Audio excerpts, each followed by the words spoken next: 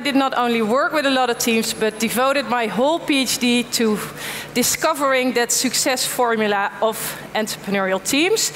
And today I will share with you several lessons I've learned. So, many of you know about successful startups. We've just heard this great story about Reddit, and at the Next Web we're celebrating startup success. The reality is that the majority of new ventures fail. 40% of new ventures fail within their first year in founding, and 90% of all ventures fail within their 3 years of founding. So there are many reasons why startups fail.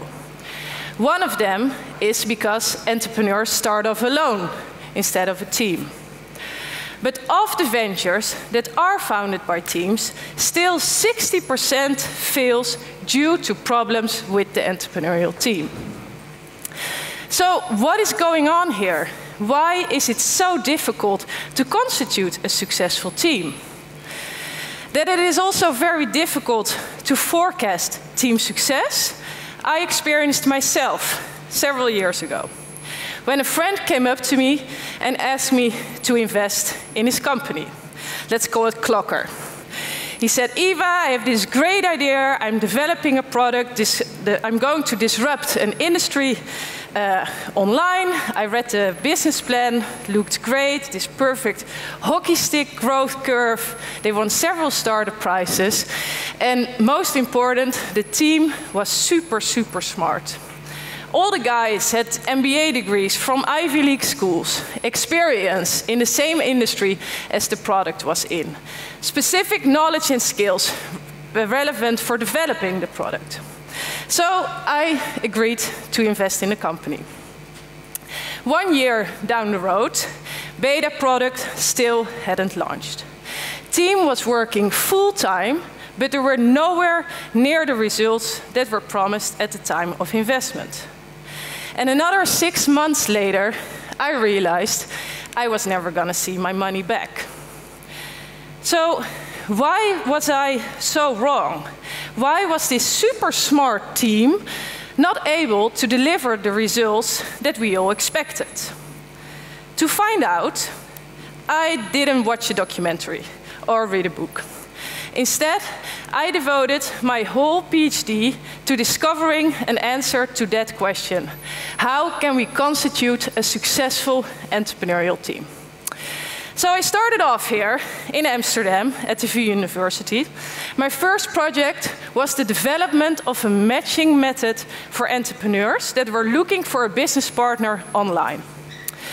So, based on previous research, statistical analysis, meta-analysis, literature reviews, etc., I developed around 100 hypotheses on how we can explain venture success. Great scientific project. Turned out very difficult to get those entrepreneurs to our website. I thought, very naive of course, that all entrepreneurs in the Netherlands were just waiting to be matched on my website. Well, I was very much wrong.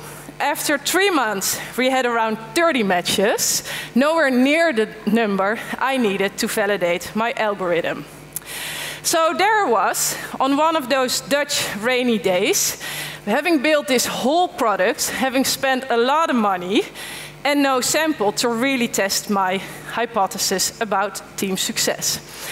So then I thought, there's only one place in the whole world where there's so many entrepreneurs that at least a fraction of them must just be waiting to participate in my research. And of course, what other place could that be than Silicon Valley? And luckily there, indeed, it all happened. So next to doing a lot of research, I participated in MBA program, venture capital, private equity, to connect to these great entrepreneurs and investors that wanted to participate in my research. I also learned to do it the American way, meaning I sent everyone that I thought would be interesting for my research an invite for a 10-minute chat. Would it be a classmate or Peter Thiel or investors from Sequoia or etc., etc. And that worked. in the end, I managed to track around 1,000 entrepreneurs over time and got them to fill out my surveys. But not only that, through connecting to those investors, I realized, and they realized, that they also needed tools to evaluate teams more structurally. And that's why when I also started developing a tool out of my research. So now I had this great database to discover patterns in entrepreneurial teams. But what are actually these stellar teams? What are we talking about when we talk about successful teams? We all know them. WeTransfer, Reddit, these great teams, but what sets them apart? Well, these are teams that not only have great ideas, but take action to champion them. Those are the ones that drive creativity and change the world. So these are the teams we want to bet on. And they look nothing like I expected. So today, I want to share with you 4 lessons I've learned about building a successful entrepreneurial team. Like I told you, let's go back to that Clocker example, of which had the Clocker team that had this great team composed of very smart people, all had an MBA from Ivy League schools. Great experience on paper, this team looked superb. So why wasn't their smartness enough to get to the results the company wanted? Isn't it common knowledge that more experience is always better? To find out, I did a study. I asked entrepreneurs about their human capital, you may call it, their work experience, their education, and their knowledge. But I also asked them about their passions, their motivations, their drive for the company, their collective vision. Then I asked about their performance indicators and tried to connect those variables to each other. The results were striking. Turns out, smarter teams do not perform better. Instead, teams who looked less smart on paper but had a strong collective vision and drive for the company performed much better compared to these teams that had this great experience, this Ivy League education. So why is that? It turns out that there's a sweet spot where stellar teams seem to live in. They have this right balance between soft skills and hard skills.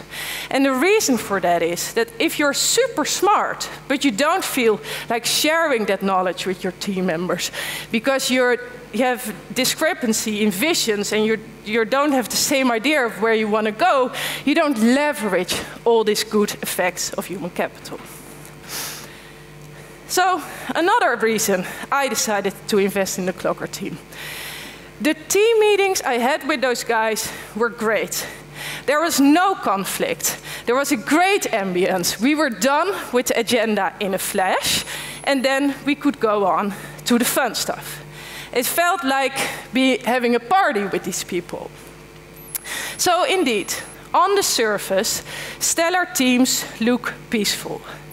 But behind the scenes, they argue, they discuss.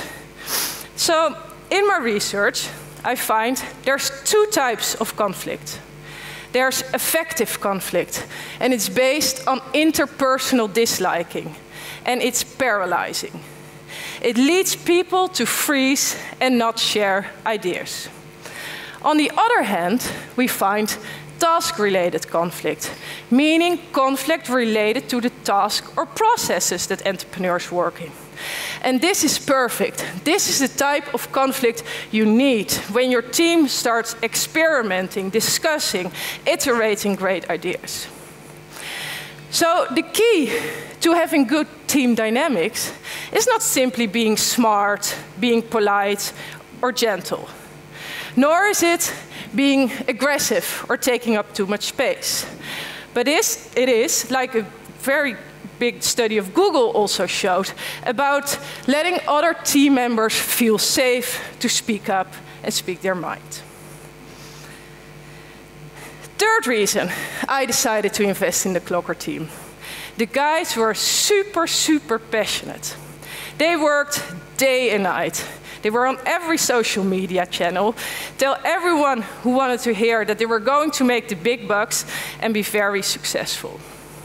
So you can imagine how surprised I was when I found out, just 2 months after my investment, both co-founders were sitting at home with a burnout. So what happened here? What led these entrepreneurs to burn out?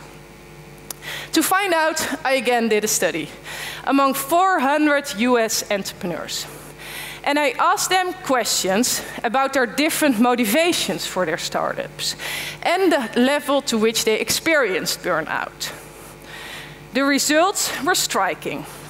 Turns out that entrepreneurs who are obsessively passionate for their job were much more likely to burn out. So what does that mean, to be obsessively passionate?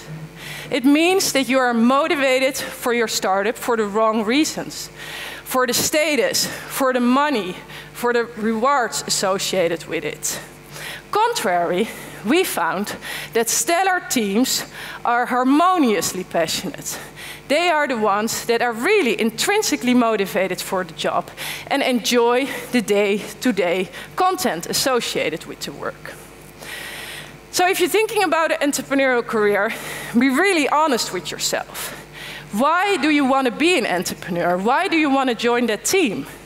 Is it just because it looks cool, or you're gonna make a lot, or you think you're going to make a lot of money? If these are the only reasons, chances are statistically very small you're going to succeed. Now, what about fear? Stellar teams fear too.